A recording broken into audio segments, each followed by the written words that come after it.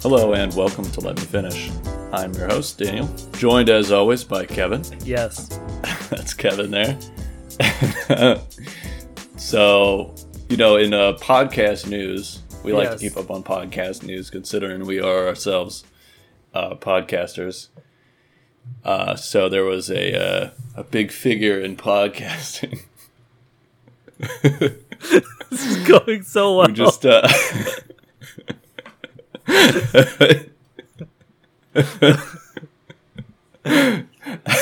Don't let me interrupt. Hey man, the intros are always rough. This is not rough. Yeah, so there was we talked about before Chris D'Elia got canceled a while back for some inappropriate messages and stuff, and he just kind of dropped off the map. Just dropped off the face of the earth for a little while there, like 8 months or something like that. He just kind of dipped, and but he's made a return now. He put up an apology video on YouTube. Did you watch that? I saw it. Yeah, I think I saw it like 2 days after it came out, and I couldn't believe it because it's been a long. Yeah, no, I think that's when I saw it too. It seemed long. like it just was making the rounds in the recommendations, like a couple days after he posted it. So he talked about a while back when Chris D'Elia got canceled. He was like sending messages to, well, some of it was like alleged underage girls and stuff. That's not been confirmed. Chris D'Elia pretty strongly denied that, obviously, as any sane person would. And Right. but after the allegations, he just dipped off the map. He just dropped off the face of the earth for like 8 months straight. Yeah, no more And, podcasts. didn't even make. Yeah, no more Oh, podcasts. and- He really didn't make. He just made like a small statement, I think, like, like all my relationships have been consensual, or whatever, and legal, or something, and then that was it. He just kind of whoop. And then he said like, oh, he did some stuff he regretted or whatever. But then also he was supposed to be in a movie like it's something. It's like a zombie movie. Army of the Dead, I think. Okay, and then they replace him somehow with this other person named Tig Notaro, which I don't know about very much. And I thought that was kind of funny. Like, are they just gonna go back and like reshoot and like CG in some other person on top of him? I was like, that's pretty like fuck you in particular, but okay. Yeah. Well, they're just gonna like scan the new actor's face and just like superimpose it Yeah, in every scene with Chris D'Elia. that's crazy to me. I think that's a little bit much, but okay. Yeah. I mean, I guess, like, I don't know. Like, I get him being canceled or whatever. Because the thing about it, too, is, like, I mean, he was definitely being, like, a douchebag in, like, girls' DMs and stuff like that, for sure. I don't know. Like I said, it hasn't, it's not like the allegations of him messaging underage girls have been confirmed. So, like, legally wise, I don't think that there's anything, going on, but like, yeah, they just I don't know. We're at a point where whenever someone gets canceled like that, everything gets dropped.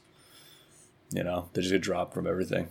I think movies would be hilarious if every time someone got accused of something, they just CG'd that person out with someone else. So like, whenever you watch like, I don't know, an episode of a show, it would just be like a bunch of like platypus CGI of different people who haven't been accused of something yet. I think that was pretty silly to go and just try to like CG over someone. I get if it was like, we had this deal with this person and we didn't make the movie yet, and then like canceling it. Like, yeah. I get canceling, but retroactively trying to erase someone out of a movie and replace them with just a different person is just like, to me it's like, okay, like, sure. Yeah, and I feel too like he was messaging some girls looking like for sex or whatever, and like, I don't know, like he would the big thing too is that he would like act like a complete asshole when he was rejected. that was kind of like, I feel like the big thing that really got him Yeah. canceled was he was basically like message girls like expecting sex because he was like, oh, you know, like I'm a comedian, I'll get the sex or whatever. And then they would like reject them and he'd just be a complete fucking asshole about it. He'd be like, oh, like, fuck you. You're not even trying, you know what I mean? Just being shitty and stuff. Yeah, I think So, but it's like, I don't know that it's necessarily like, I don't know. I don't know that it's necessarily something that warrants, going back and erasing this person from your movie or something. yeah, Especially since, let's be honest, no one watched Army of the Dead anyway. I mean, I think Or no one's watching. You know what? Anyway. no, but I think I think this was coming. I'm not super like I don't know. When I heard about the allegation stuff, I wasn't really surprised. Like, I mean, the underage stuff, I don't know, that raises eyebrows, but it doesn't seem like anything's really panned out there. But then, like, Yeah. but then, like, the other things, some of the other stories, I was like, oh yeah, okay, yeah, this doesn't surprise me for. Yeah. I think I said this last time we talked about it. Chris D'Elia, this is someone who's like, he calls his fans like a cult, like a sex cult. That's like his running joke. Is everyone who listens to his podcast is in a sex cult, and yeah, pretty much. Yeah. It makes a lot of jokes about orgies, and then gets accused for sexual misconduct. It's like, okay, like, Yeah. just now you just figured that out.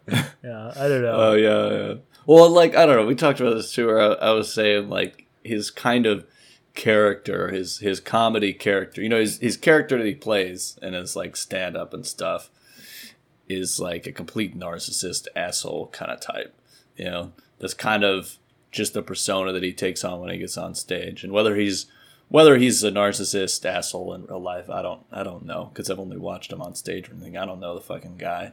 But I think that probably what happened is, you know, he plays this narcissist asshole kind of character, and he just kind of got into the character too much. He got really successful with it.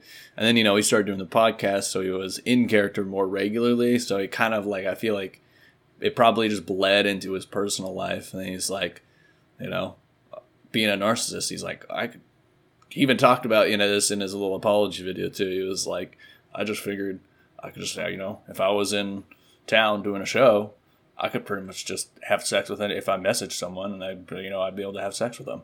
That's just what I figured. So Yeah. that's what happened. I think he just it got to his head, and he got this big old head on, and he's like, everyone will have sex with me.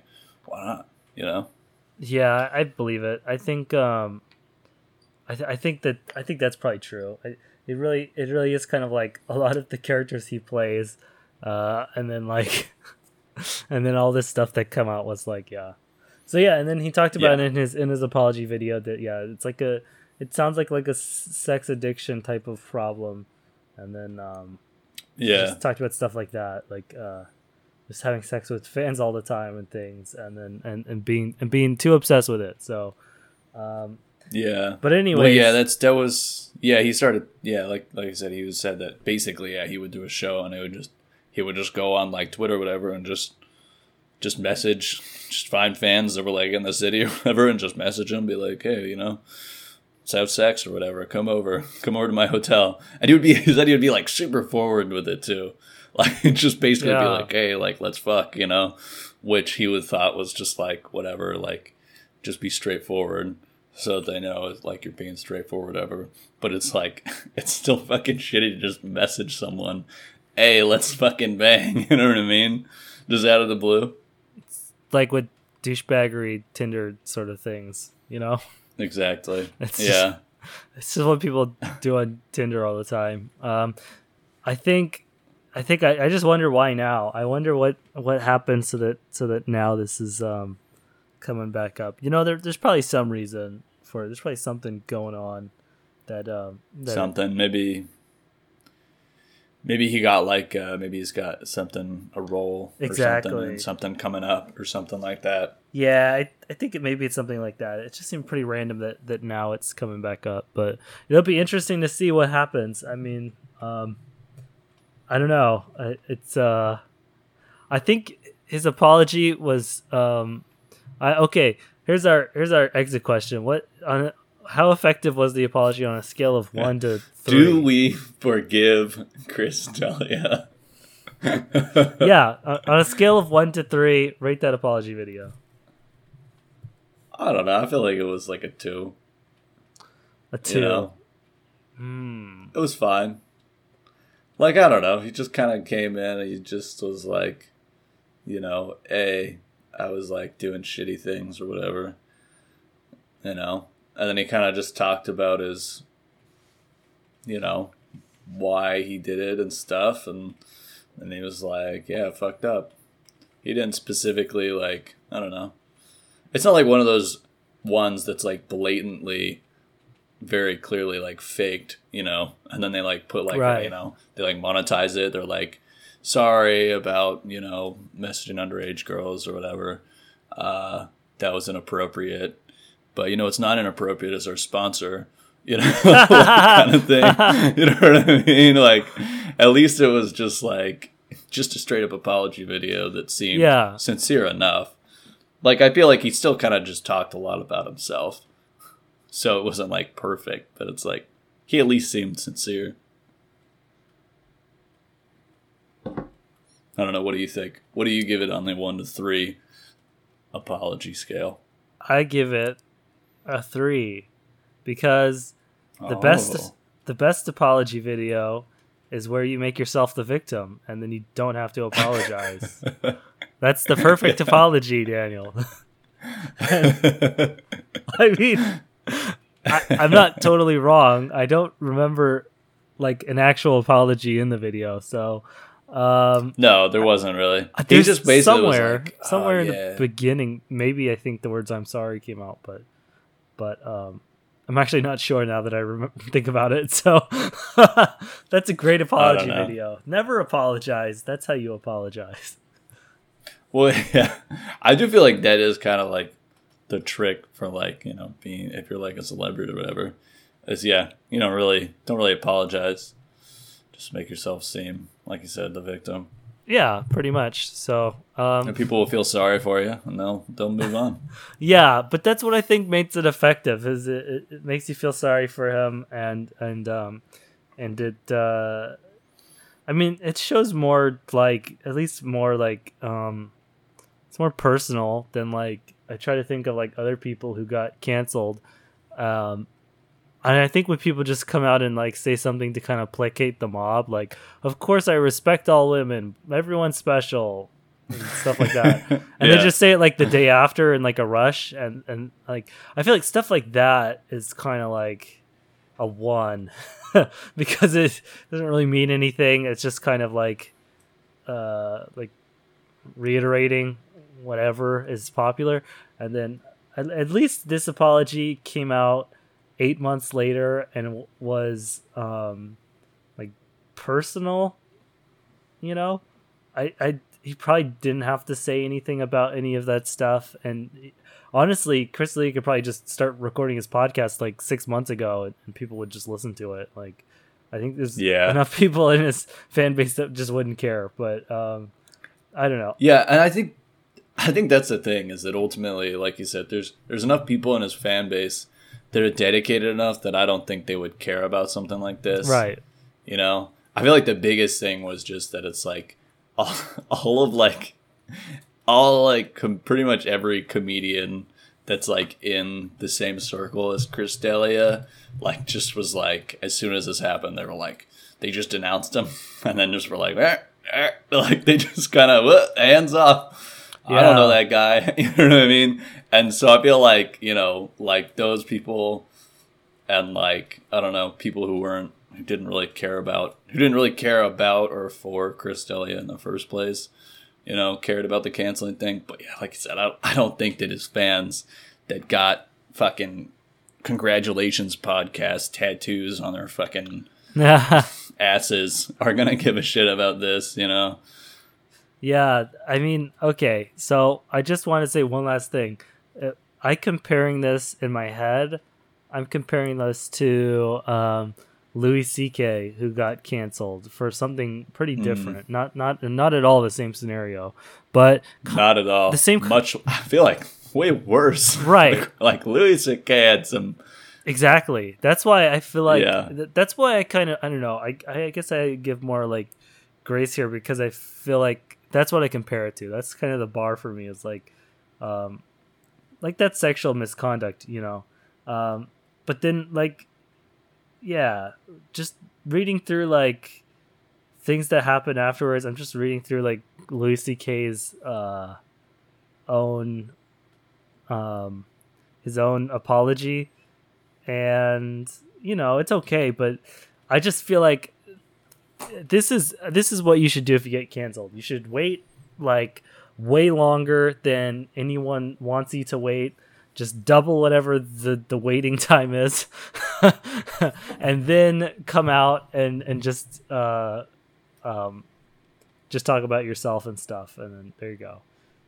Yeah. Talk about yourself and your struggles. Talk about how much you learned, Daniel. How you've been in like. How much you've learned. Well, that's exactly what he did. He talked about like being in therapy and stuff. That's true. Like, there's not too much. All this stuff. Yeah, I feel like there's not a lot in this apology to find fault with. I am kind of just, I don't know, trolling when I say like making yourself the victim, but I mean, no, it's there a little bit, but no, it is there. But I mean, I think too, it's not like terrible apology. I mean, everyone loves like a rehab story, and like celebrities. Everyone loves like the story of the celebrity who, like went to rehab and stuff like that.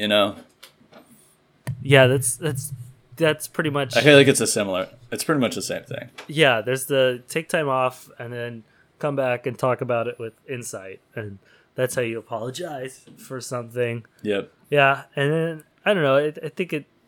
I feel like in a weird way, this is gonna work out a lot better for him than Louis C.K. or anyone else like that. Like, yeah, I could see him definitely making a comeback. Like, Louis C.K. I think started doing stand up again, but I don't even. I just think that like when I hear nothing about him. I think with this apology out, and then I think when Chris does start to do stuff again, it's gonna become like really hard to cancel him in the future because everything you would say would just kind of get lumped into this, and I'd be like, well, it's already been there. So that's what I mean. Like, yeah, it's like the he comes back like a zombie from the movie that he's in. Fuck is that movie called? I keep wanting to say Army of the Dead. I keep wanting to say Walking Dead. It's good enough. It's close enough. Doesn't he look like that They're guy? all the same anyway. Who's that guy in The Walking Dead? That main guy. I want to say Ted. The Walking Dead. Obviously, his name is something else. John. I don't actually. Totally don't know. He could be Chris D'Elia's like father or uncle if you look at a picture of them next to each other. I could see it. Yeah. I could right? See it. Rick Grimes? Rick Grimes. That's it. Rick Grimes. Yeah, I could see it. It's weird, right? I feel like, yeah. You just put some, like, long hair on there, some long, dark, curly hair. Yeah. Well, there you go. So, yeah, anyways, I just was going to say that I think it'll be a lot harder to cancel him in the future because after you got canceled one time, it's just going to, I mean, people who, if he comes back and starts making podcasts and like stand-up specials, I just think that it's going to have a lot more like resiliency to it. So I think it kind of might end up working out for him better than not. Because yeah, but it was a long time in coming, and probably should have been coming. Yeah. Speaking of things that have been a long time coming. Oh yeah. What else is coming out supposedly that we've been waiting for since like a year ago? Oh, $2,000 stimulus checks. 2,000 big ones. That's Or is the it just two big ones? I don't actually know I don't know what a big one means. I hear people say it in reference to money sometimes. yeah. I just assume it means $1, but I don't actually know. That's true. Like 20 big ones. Yeah, yeah. Yeah. I got you. 2 big ones would be kind of weird. It's just would be- But yeah, so what is it? There's a big stimulus bill happening that we were just reading through it before we started recording. we know everything that's in it. Surprisingly, Everything. if you made a pie chart of this relief bill, it would be like tons and tons and tons of little slices. And by little slices, I mean like 50 billion big ones. So like, but tons of slices. There's a lot of ways you can slice $2 trillion apparently. That's true. That's a lot of pie to slice. So should we just go over this whole thing? Oh, we can just talk. We can just hit the points. Okay. So first point. I mean, what was First point is stimulus checks, unemployment insurance, and child tax credit. I'm reading this from Washington Post. What's in the House's $1.9 trillion coronavirus plan by Rachel Siegel. And it was published like a day ago. So the House passed this. It'll go to the Senate. Now there'll be some changes in the Senate. So it's not set in stone. But yeah, so the House. So the first point was the $1,400 stimulus check, on top of $600 payments issued. So this I think is really shady. So back me up on this. So there was a stimulus check in December for $600 or something. I don't know what that was for. That was there's just like, here's $600 for that was like after it'd been like, I don't know, 6, 7, 8, 9 months in pandemic. They're like, here's $600. Go fuck yourself. But this is something I think is weird. So now they're giving people 1,400, and there was a push around the election for people getting $2,000 checks, and now it sounds like they're saying, well, we're going to give you 1,400 because you got 600. So there you go. That's 2,000. yeah? Do you? Am I the only one who sees that? No, yeah, I see it too. I love too how like there was like the 600. How in those like first like relief bills, you got like a letter from like Donald Trump sent through like the IRS. Do you remember that? I got Saying, one of those like, letters. Oh, you're welcome for this COVID relief bill or whatever and stuff. I'm like, get out of here. That was actually really weird. That was so funny. That was so weird to get like the letter. I was like, come on. You're like, okay, yeah, I get it. I know. You sent money out. Okay. Trump's like, here's 6 got big it. ones. 6 big ones. So here's so there's a price tag here for this. Price tag of all these checks is $422 billion. So I guess if I'm good at math, I'm reaching for a calculator, the percentage of funds in the $1.9 trillion, which is a lot of zeros, stimulus bill divided by, well, it's the inverse of that. Why am I so stupid? So I'm going to divide that by the 42 billion. We'll just see how much are the people getting paid. 42... Oh my lord, 422 billion. That's quite a lot of zeros. You putting in the actual zeros? Well, 100,000 million billion. Okay, 22%. Why couldn't I just do that in my head? So what, 22% of the total bill funding is going towards individual relief? Yes, 22% of this bill is for people, but I do think it's really dodgy because I kept hearing people say $2,000 stimulus checks for a long time, and then for them to say, well, it'll be 1,400, and it's like, oh, because we gave you 600 already, remember? And it's like, yeah, okay. So no, it's deep. Well, and like, what was it? Okay, so yeah, when we were talking about this earlier, I was just looking at this article from like CBS. And there was there it is. There's this paragraph that says, according to some economist, a round of $1,400 checks, he says, would allow adults to pay their expenses for more than 4 months without going into debt or eating into any savings they still have. I'm like, and we were talking about this, yeah, like $1,400 doesn't even cover rent for a month. Like, where are these figures coming from that they're going to be able to make, that people are going to be able to make $1,400 stretch 4 months long? You know? Yeah. Like, all of these numbers are just, it'd be just ridiculous. And even 2,000 wouldn't really be enough for 4 months. That'd be enough for a month, maybe. also, I appreciate the fact that it's fair. Everyone gets like the same amount. Well, actually, no, they don't. There's caveats there, but kind of people get the same amount ish. But also, like, I don't know, like, should someone living in like Waco, Texas, take the same amount as someone living somewhere that's like more expensive?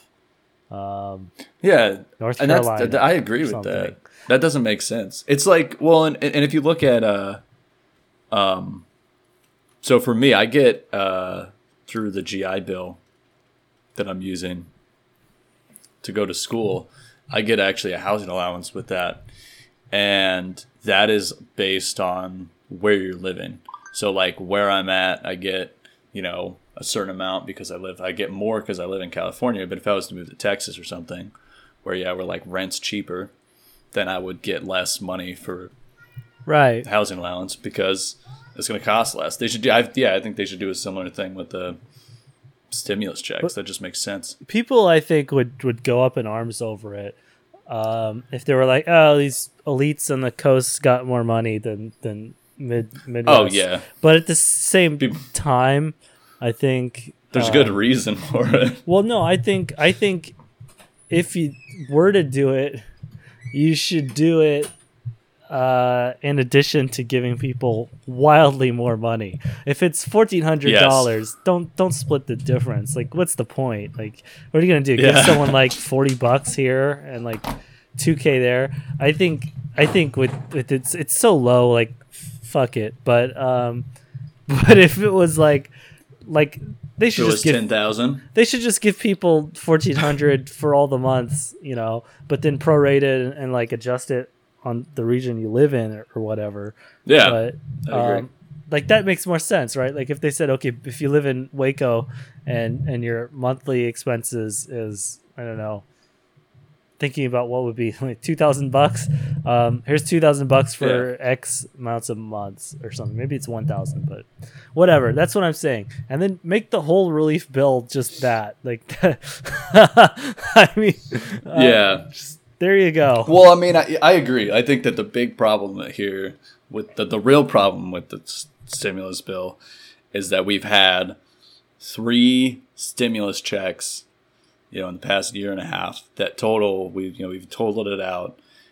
After this one, it's going to be, you know, $3,200 worth of stimulus checks for, like a year and a half now. A year? It's been, I don't even know. How long has it even been that we've been in quarantine? I guess like a year, right?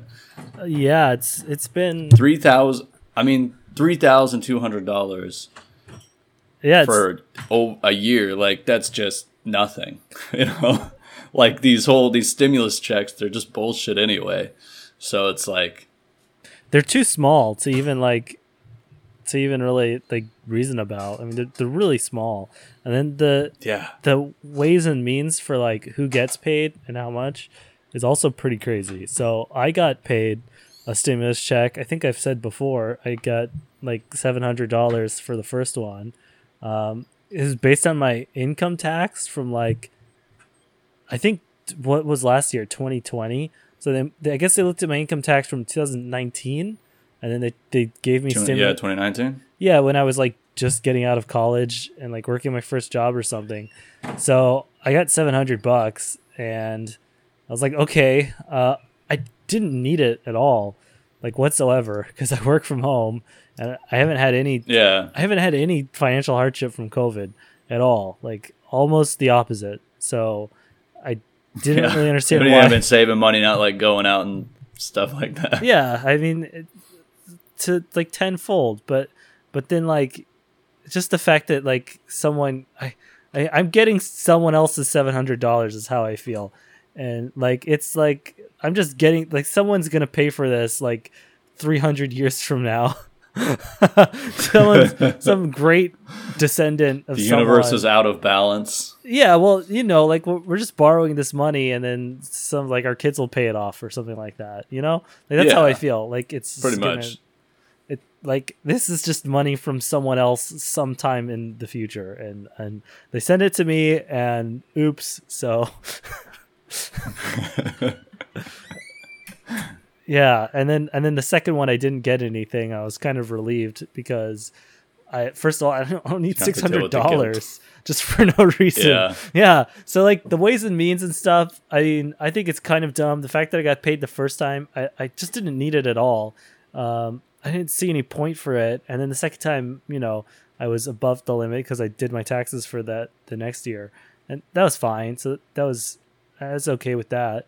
But then this new one, now the limit, if you're married, like you qualify for the full, I think at least part of the payment or the full payment maybe, up to like $150,000 if you're married. So, yeah. But then if you're single, and we talked about this, if you're single, you can only make up to $75,000. So if you're single and you make over 75, you don't make... Like you don't get anything. I think it's zero. They don't pay you out anything. I don't think it's even graduated, but I'd have to look.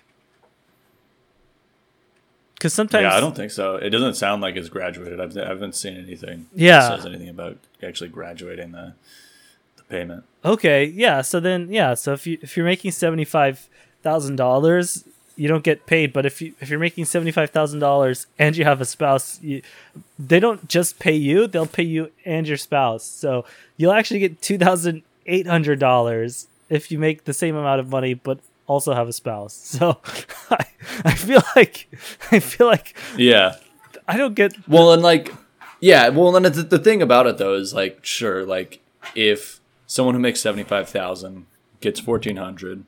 And then someone who's married and both of them make 75,000, then that makes sense. But then you also have a situation where it's like someone makes 75,000, or like you brought up the situation where someone can make, 80,000, and they don't get the check because they're over if they're single.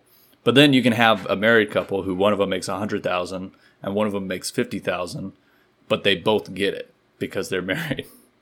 So it's like, I think the fact that just makes it even more like crazy to me is that they double qualify you. It's not just like, oh, I'm making 75K, but I'm married, so there's more expenses in the household, so I now qualify. It's like, oh, you both qualify now, and it's like, oh, okay.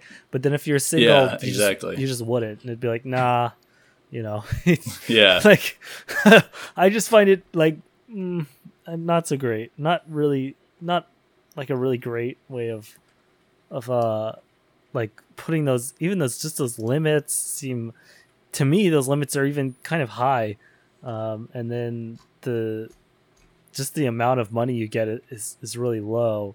So yeah, well, and that's again, it all comes back to that it's like, the truth is $1,400, like don't get me wrong, it's something, but it's not really doing much help.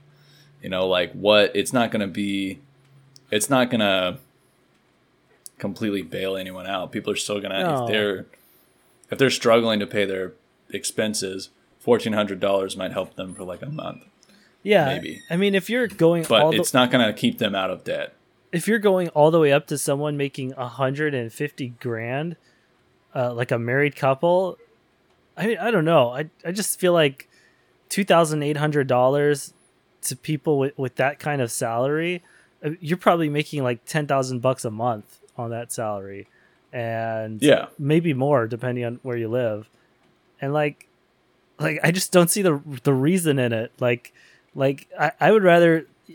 I just feel like that's not the kind of money that, like, I don't know. I don't want to sound mean here, but I would probably take the income levels and lower them and then make the size of the payout much larger, and then I think that would be way better. Even for 422 billion, just spread it like less. I think would just be better.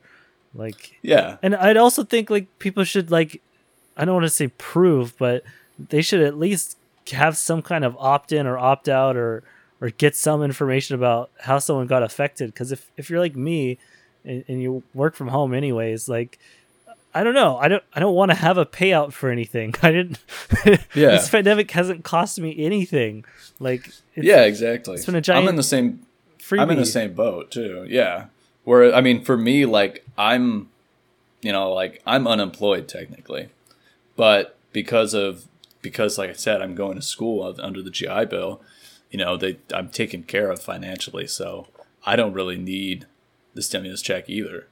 So I agree there should be some kind of metric to make sure that it actually gets where it needs to, instead of just being like 150,000 and below, because like you said, people who are making 10K a month don't need a $1,400 stimulus check.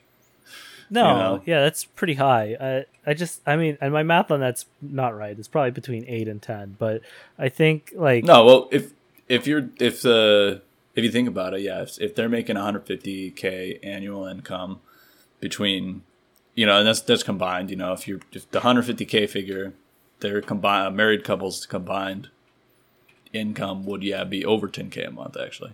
But after tax, it's well, I guess after taxes that might be. They'll get taxed out the yang, but well, actually, yeah, it might actually be 10K after tax even. But after tax is possibly it'd be close. But yeah, anyways, the point I'm just making, again, like the income levels, like, I don't know, you can give a lot of people a little bit of money, or you can give like less people a lot more money, and I don't know that this $1,400 to just everyone pretty much is like that. I just don't get where that money is gonna go. Like, I feel like it's more of like we keep saying, like, it's supposed to be like relief, but I feel like it's like stimulus. It's like give everyone money that's not there so they can just go spend it on stuff. That's what I feel like it is. I don't feel like it's really like, here's relief to pay for things that you may have been behind on because of the pandemic. Like, like that's relief, but I feel like this is stimulus. This is like, go out and buy a new car kind of money. Like, here's a down payment. I feel like we're trying to pump the economy or something here. We're not trying to like well, to me, it almost even just feels like just like a lot of, just a lot of like political, like bullshit kind of, just like, just people are pushing for the stimulus check so they can hand out a little bit of money to people in the pandemic, so they can be like, oh, hey, look, I supported the stimulus check. I got the stimulus check up to $1,400, or, whatever. I got this funding for this thing, just so they can look better. I mean, and I think that shows with things like we were talking about, how fucking Trump had the letters sent out with the first round of stimulus checks, personally being like, trying to basically saying like, oh, that this is Trump did this, you know what I mean? Yeah. And I think that it's kind of, other people aren't necessarily sending letters, but I think that it's a similar thing. They're making a big deal about pushing out these stimulus checks when they're not really gonna do like that much, like they're not that good of stimulus checks considering how few we've gotten, and if they thought about it, they would know that, but it doesn't matter whether it's actually helping people or not. They're just trying it's like it's like when you just give a couple bucks to the guy on the side of the road or whatever, you know what I mean? It's like, just kind of like, oh yeah, hey, look, here's $1, just so you can look like you're giving a homeless guy $1, Yeah. All right. It feels like just giving people money so they can go spend it on something. I guess, yeah. I guess that's stimulus, though. That's the whole point. But yeah, I don't know. It's a really weird iteration. This is probably my least favorite iteration of the stimulus checks. The other things in the bill, there's expanded unemployment insurance. There's a $900 billion stimulus package in December and it provided unemployment, extra $300 per week in benefits. I think that ended, or it will end soon, and this new bill is going to continue it through August. So I'm not sure what the total price tag for that is, but they don't really mention that here. And then another one I just want to lump it in there is they included in the House bill an increase of the minimum wage, the federal minimum wage, from $7.25 an hour to $15 an hour. And this is the more controversial thing. So, thoughts? I mean, I don't know. That just kind of makes sense to me. I mean, there's already a lot of places talk about it. There's already a lot of places that have increased the minimum wage to $15 anyway. You know, I don't think that that's really all that outrageous. I guess living in Washington, that's I think the state minimum wage or something. So yeah. So I feel I guess, and maybe it's also a little different because I mean, before they increased to $15. It was like, I want to say it was like 10 or $11 or something. So it's like, it was only an increase of like $5, like $4 or $5. Whereas like, if there are places that have, like the the current $7 federal minimum wage as their like state minimum wage, that is like a double, twice it's going up by the minimum wage is getting doubled. So that is like a more significant increase.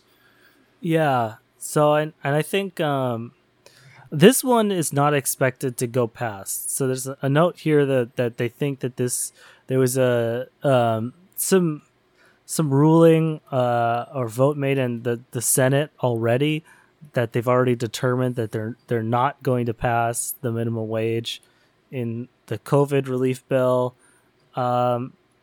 Which I guess, I mean, I think that maybe this just means it'll come up again as its own thing, and it's just not going to be a part of COVID necessarily, which I understand. But that makes sense. We'll see. I mean, so I guess I should read the comment. Chuck Schumer, we're not going to give up the fight. Yeah. It's really funny to watch Democrats after winning so many elections, and now their attitude is just like, yeah, we're gonna do all these things, and then like anytime anything happens, it just seems like things keep happening that are like sort of like the opposite of what like a Bernie progressive would want, and then all the just regular Democrats like, oh shucks, oh darn it, no minimum wage increase, whoops. $2,000. We'll get them next time, folks. How about $1,400? Split the difference. There's just so much this attitude from Democrats of like, yeah, well, whatever. Like just because they don't really care that much. Just like I don't know. The truth is, they could say all they want about all of their things and how they want to give out bigger stimulus checks and all this stuff. But at the end of the day, none of them are suffering. They're all part of the elite that they talk about fighting against. Like they talk like that. That's one of the, I feel like the big things of like the Democratic Party is always like, oh yeah, we're fighting for the little guy against the elite, and it's like, no, you are the elite. Like you are one of them. So that's why at the end of the day they do that. They're just like, well, we tried. Well, I feel like when Trump was in office, the Democrats had this really, really high horse to stand on all the time. And it actually got kind of annoying sometimes, just the high horsingness of everything. And then now that Trump's gone, it's like the high horse thing is sort of, it's still there a little bit, but it's just like, like all these policies that were so progressive and everything that was just like, trying to be opposite of Trump is kind of just not so urgent anymore, and it's just kind of acting like, well, whatever, And then I just think it's really interesting that the Democrats have such a thin margin in in the legislative branch right now, like really thin. There'll be a midterm in just 2 years, and you think like this was kind of like with Trump, where he had that first term where he had like I think there's Republican Congress and Republican president and everything in his first 2 years, and then there was kind of like this, oh my god, but then nothing really happened necessarily. Yeah. And then I feel like it's the same thing where it's like, okay, you have like a razor thin margin over like the legislative and the executive branch, but then not really going to do anything with it and just act like, well, this is fine. And then, in the midterms, who knows what's going to happen. Right. Yeah. So anyways, I think that for the minimum wage in particular, I'm not crazy about it. I feel like, because I live in a state where it's already $15, so for me it doesn't matter. but I think for other states, I'm fine with states just setting their own.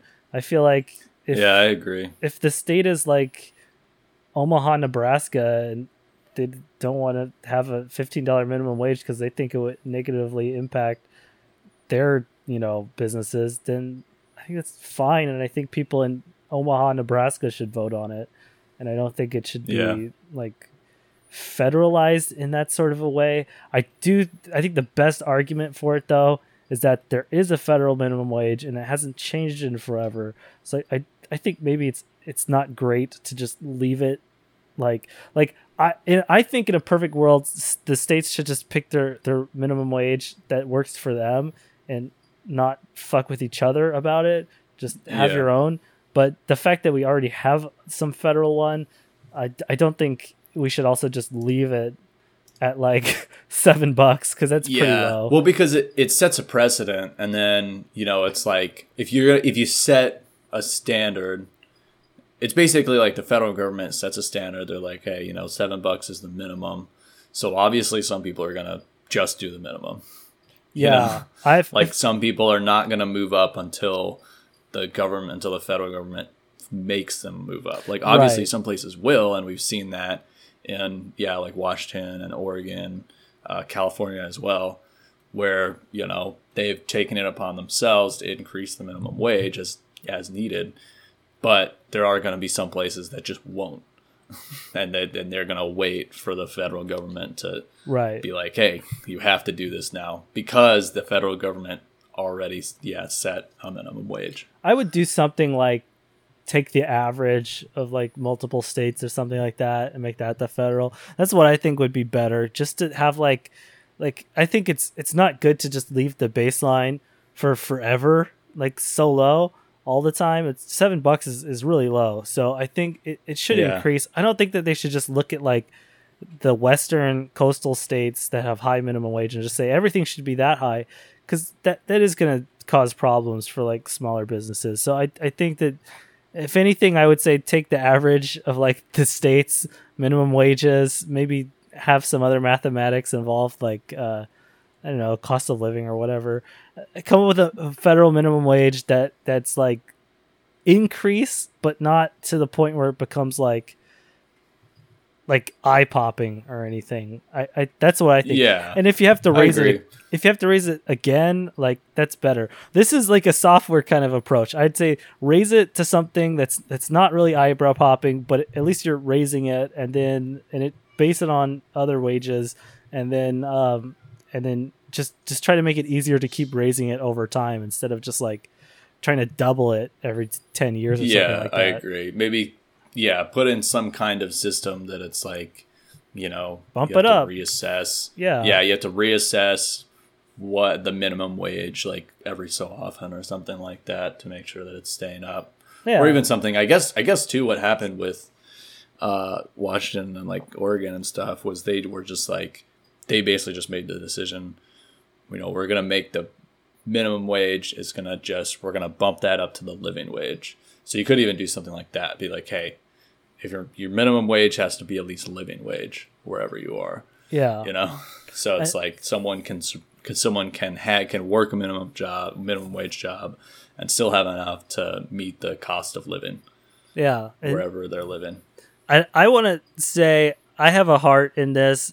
I think whenever anyone says like, well, $15 is too high, there's always this backlash of like, oh, you can't say that, comrade, and stuff. And I just feel like, okay, hang on. I've been personally burned by this because I used to be a barista and I worked in Washington, but I didn't get paid the minimum wage. I got paid less than that because I worked on campus at my university, and then they told me like work study. Well, no, they told me that since the university receives federal funding, we can't pay you the state minimum wage. We actually pay you the federal minimum wage, but because of union or whatever, we give you like it was like $2 or $3 less than the minimum wage. I think when I started it was like $11, and then when I left it was like almost 13 or something, but the minimum wage was like $15 in the state. Yeah. So I was like making less than minimum wage in college, and I feel like yeah, I get that the federal minimum wage can really just bite you sometimes because it's just so far off. And that's why I think it shouldn't just be really far off, but I don't understand why we would want to just set the minimum wage in one place and to just make everyone follow that. I feel like you might as well just have like states can do it themselves. Like our state did it and people wanted to do that. So I don't see exactly. why like Montana can't do the same thing or something. Yeah, well, I feel like that's just kind of the whole thing of having, like this idea of decentralized state governments, is that it's like that way they can handle things like that. Because things regarding to like minimum wage and like cost of living and all that stuff, that's all going to be different based on where you're at, So it's like why shouldn't they take care of that themselves? Yeah, exactly. I mean, yeah. So so final verdict, it should go up. Is 15 the magic number? Probably not, but it should go up. It should just be like, I prefer like a reasonable amount, and I don't know. At least like adjusted in with like inflation or something. Something needs to increase somehow. Yeah, it shouldn't be stagnant forever, and but I still think it shouldn't encroach too much on like you shouldn't have like a large percentage of states now being under with their state minimum wage. I think it should just fall somewhere in the middle. So you raise like half the states up and then just keep doing that over the years. So I don't know. Yeah. So on a scale of 1 to 3, how do you rate this stimulus bill? The whole $1.9 billion or $1 trillion, or just the $2 billion for Amtrak, or the or the $422 billion for direct payments. The whole thing, whole hog, rate it 1 to. Considering we had a $900 billion bill in December, and now we have a $1.9 trillion bill. How many months has it been? 3 months, and I'm being generous. I'm being super generous with the timeline. Yeah. I don't know. Boss. This just seems pretty chaotic to me. Like, it doesn't really seem like we're really knowing what we're doing with this one. I mean, I'm glad that they're putting a lot of. We looked through more of the bill before, and it's just like stuff for different like relief funds and like government programs. So I wish we could find out how well these funds get used and like how much of it actually makes it to people and is not just in some government program, So, there is like I was looking at the Department of Treasury's website for there's like there's also an emergency rental assistance program, and on that page it talks about like the Transparency Act or whatever, and they're supposed to be producing reports of where the funds go. But yeah, I do feel like there could be maybe more guidance right now on where the funds are going to go. Yeah, it's pretty opaque. It is also pretty strange that there's just a specific 2,000 or specific 2 billion payout just specifically to Amtrak. Yeah, that's literally in the bill. Here's $2 billion for Amtrak. In the bill, Yeah. there's just $2 billion for Amtrak specifically. I guess that everyone in DC rides Amtrak, so they just had to. I guess. Well, I think that I don't know. I give it a 1. I think it's a big bill.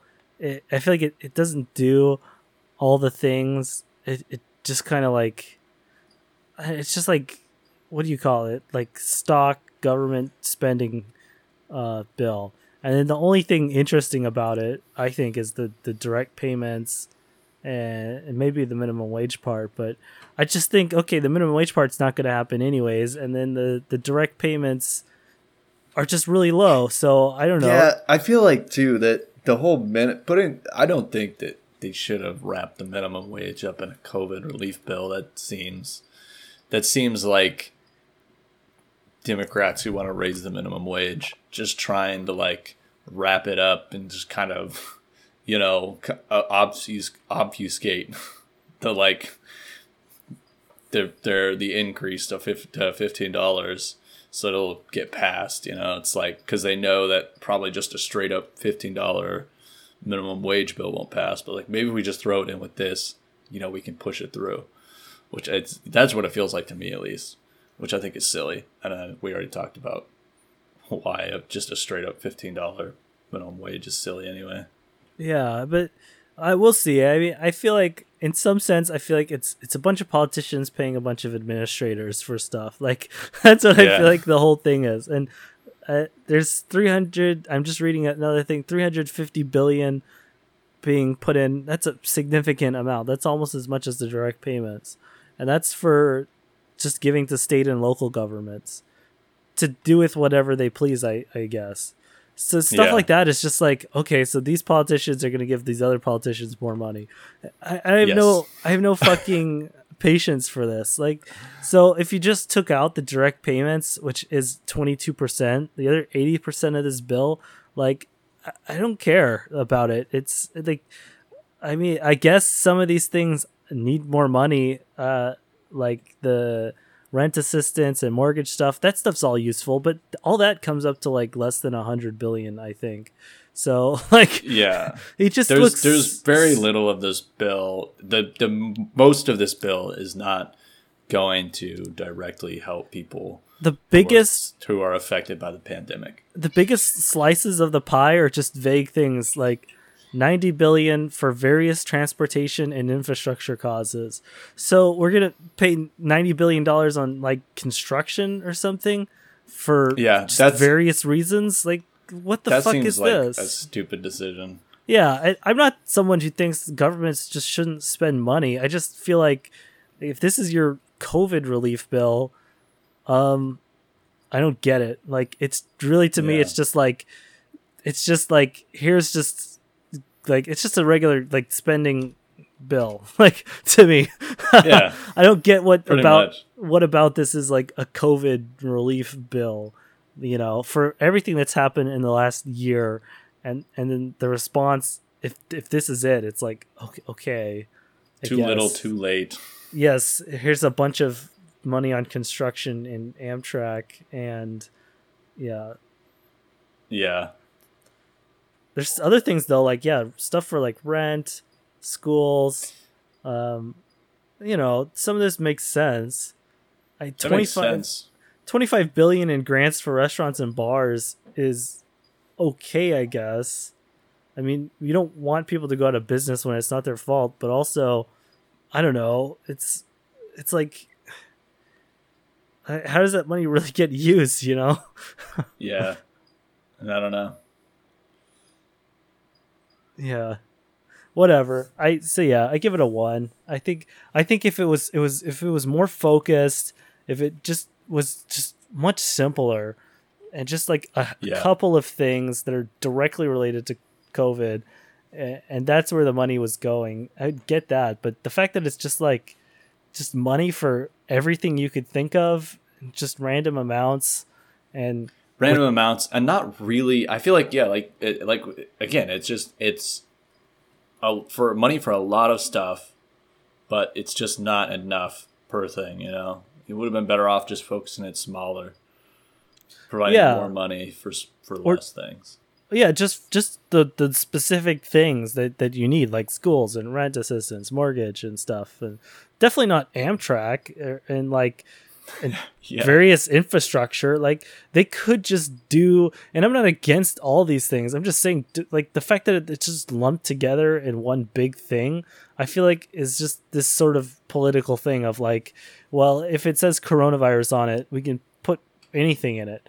So. I mean, we'll see what happens when it goes to the Senate, but I do feel like this is bloated, and maybe instead of $1.9 trillion after it goes to the Senate, it might come down to like $1 trillion. But maybe that's the strategy, though. Maybe it was like just put everything but the kitchen sink in it and raise the price tag as high as you can, give it to the Senate, and then they'll take stuff out of the cart, but then it'll still have things in it. It's kind of like when you go to like a store and then they like just sell you a bunch of stuff, and then when you get rid of some of it, you still pay more than you thought you would. Like kind of like a like a casino strategy. You go into Target and you're walking around, and then suddenly you're like dropping $200 at the register. Yeah, everything is just really expensive, but then like it's just it's. Do you think that's the strategy here? It could be. I mean, that would explain why there's so much in there, but yeah, I don't know. I feel like if that was the strategy, then we would have seen, a higher initial amount for like individual payments and stuff like that. Amtrak would have gotten like $20 billion. $20 billion for Amtrak. That probably would have gone through though. Just They're gonna remove all of the parts of the bill except for the Amtrak. Except for Amtrak. It'll be like COVID relief. It's just $1 trillion for Amtrak. Yeah. What would Amtrak even do with $1 trillion? Oh man. They would give you like free like pretzels or something on the trains a year. And somehow it would cost $1 trillion.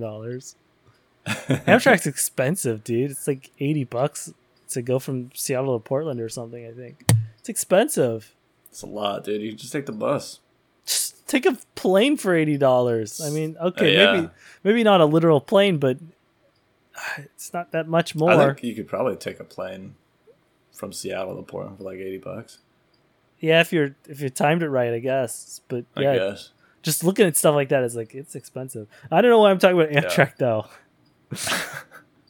That really just triggered us when we saw that part of the. That triggered me. I was like, "There's bill. No other company mentioned by name in this entire article," and then just weaseled somewhere into like the middle of like the fourth paragraph is like, and it's the end of another paragraph that's talking about other things, and then tacked on at the end it says $2 billion for Amtrak, and you're like, "What are you talking about?" You're like, "Why? Why do they need $2 billion?" I mean, yeah. Why? Gosh, just I guess anyone who's affected by COVID should get money. Okay, fine, but oh yeah, I don't understand the strategy here, though. I don't know. This bill is very confusing. Things go out of business too, right? I mean, like, there's definitely like bars and restaurants in my neighborhood that, with or without COVID, I don't think that they were going to make it anyways. So like, I feel like this thing of like just giving everyone like $25 billion for restaurants and bars, that's nice, I guess. And I don't like to see a business fail, but usually after a business fails, just another one moves in. So like, yeah, exactly. Like, I'm not trying to be mean or anything. I'm just saying like, there's so many things here that like, I don't think we're gonna pull through anyways. I agree. There's and I don't know that this is necessarily gonna. That's not gonna save all of the. It might save some. It's just gonna. There's still gonna be. Some of this is businesses. Just throwing money at businesses just because of COVID, and then that's not really the only problem. Sometimes, I mean, yeah.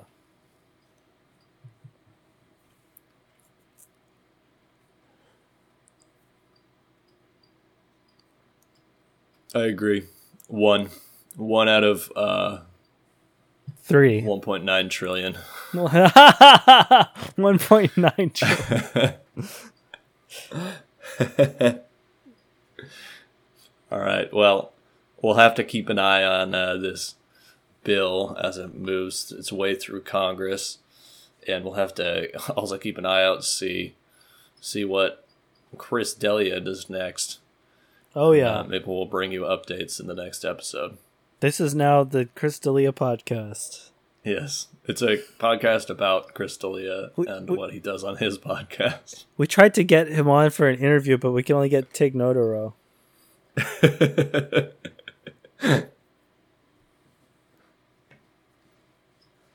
All right, well, check us out on Instagram, Let Me Finish Pod. Facebook, Let Me Finish Podcast. And if you want to make any of the pages for us, as always, just let us know. Yes. We want a Grindr account and a MySpace. Yeah.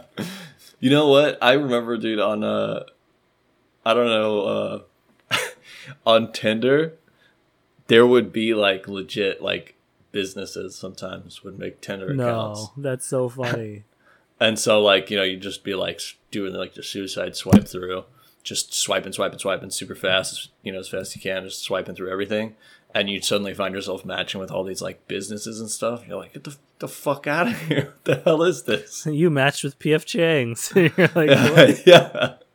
It's like, what is this fucking shit? I remember swiping on an Asian girl. It's just PF Chang's, like the restaurant. Fucking brands, dude. With saucy DMs. Actually, okay. Bonus item. Does it bother you when like social media pros for like companies try to get really, really like, I don't know, cute on Twitter? Yeah, I know what you're talking about. I don't really care for it. It gets kind of annoying sometimes. It's just. Well, I mean, I think too. It's like Here's the problem. I think this is why I don't like it, and probably why a lot of other people don't like it, is that it feels insincere when you see like these. Because I don't know, you say you follow like a meme account on Instagram or something, or like a funny account on like Twitter or something. A lot of the times, they're not getting like, they might get a little bit of like, social media clout or whatever, but a lot of them are not really, it's not like they're going to get famous or anything, like a lot of like, I'll follow meme accounts on Instagram and they're just posting the memes because they're funny. You know what I mean? Right. So it feels kind of like sincere.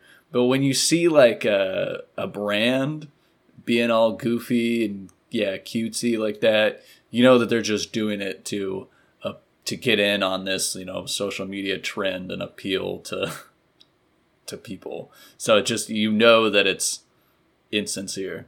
And I think that's what the problem is. I think that's why I don't like it. Because it's just like, oh, so funny. Good one. That's real original. I know you're just trying to sell me something, Yeah, it's just some like annoying noise for engagement all the time. And then a bunch of other brand accounts will like comment on that brand account because they try to create this moment where like, oh, look, Burgerville and Wendy's, blah, blah, blah. Like, they try to just create those things so artificially. It's just so cringy to me. I agree. I think, that's the thing. It's artificial. It's just being done to sell you a product, as opposed to, like, be any kind of, like, entertainment value or anything. They're just trying to sell you a product. And it's the same reason why people don't like ads and stuff like that. Because that they're just trying to sell you a product, And the only thing that makes the joke even funny, supposedly, is the fact that it's coming from like a brand account. It's not like a funny joke or an interesting comment. It's just like, well, look, the brand account replied, and it's like, ugh. It was funny, like a couple times when they first, when they first caught onto that trend, but now it's played out. I'm tired of it. Yeah, it was funny when it was just like a natural thing. I was like, oh my gosh, I can't believe that brand, whoever runs that account said that. That's really funny. Now it's like that's like their whole job is just to create noise. So yeah, I think too. Yeah, it went from like, oh wow, someone that runs the McDonald's social media account clearly doesn't give a fuck, and they're probably going to get fired, to like some poor intern at a computer, with a bunch of corporate suits towering over them, like, say something funny to get all the kids to laugh, and that it's like, okay, like, it's just that's the it's a shift, it's a different image, whereas you're like, maybe it was that guy's last day as the social media manager. Now it's like, oh, they're just being forced to dance like monkeys. Yeah, exactly. Yeah. It's just like it's a repeat performance of something that used to be good. So yeah. Just like the stimulus checks. Yes. Something about getting $1,200 and not expecting it is really delightful, and then getting like $1,400 and expecting so much more is like, come on. Yeah, especially with just all this buildup, And it's like they give us $1,200 and they're like, that's the, this is the first round of stimulus checks. This is just it's like, we all thought it was going to be like, oh, here's $1,200 because we got to get something out, but we'll work on something in the future that's going to be more substantial. And then we got nothing. We got $600 for Christmas, and now like they're just coming up with this whole new thing. It's like, oh, thanks. Gee, thanks that I'm getting, $1,400 a year from the government. I really appreciate that. That's going to completely change my life. $1,400 a year. If you average it, it's $1,500, but don't forget to pay taxes. My bad. Yeah. Try to report that on your IRS form, and then they're like taxing it at 50%, and you're like, wait, what? You end up owing them money. It's like a payday loan. When you do your taxes. Gotcha. It's like, hey, did your taxes? You owe $3,200.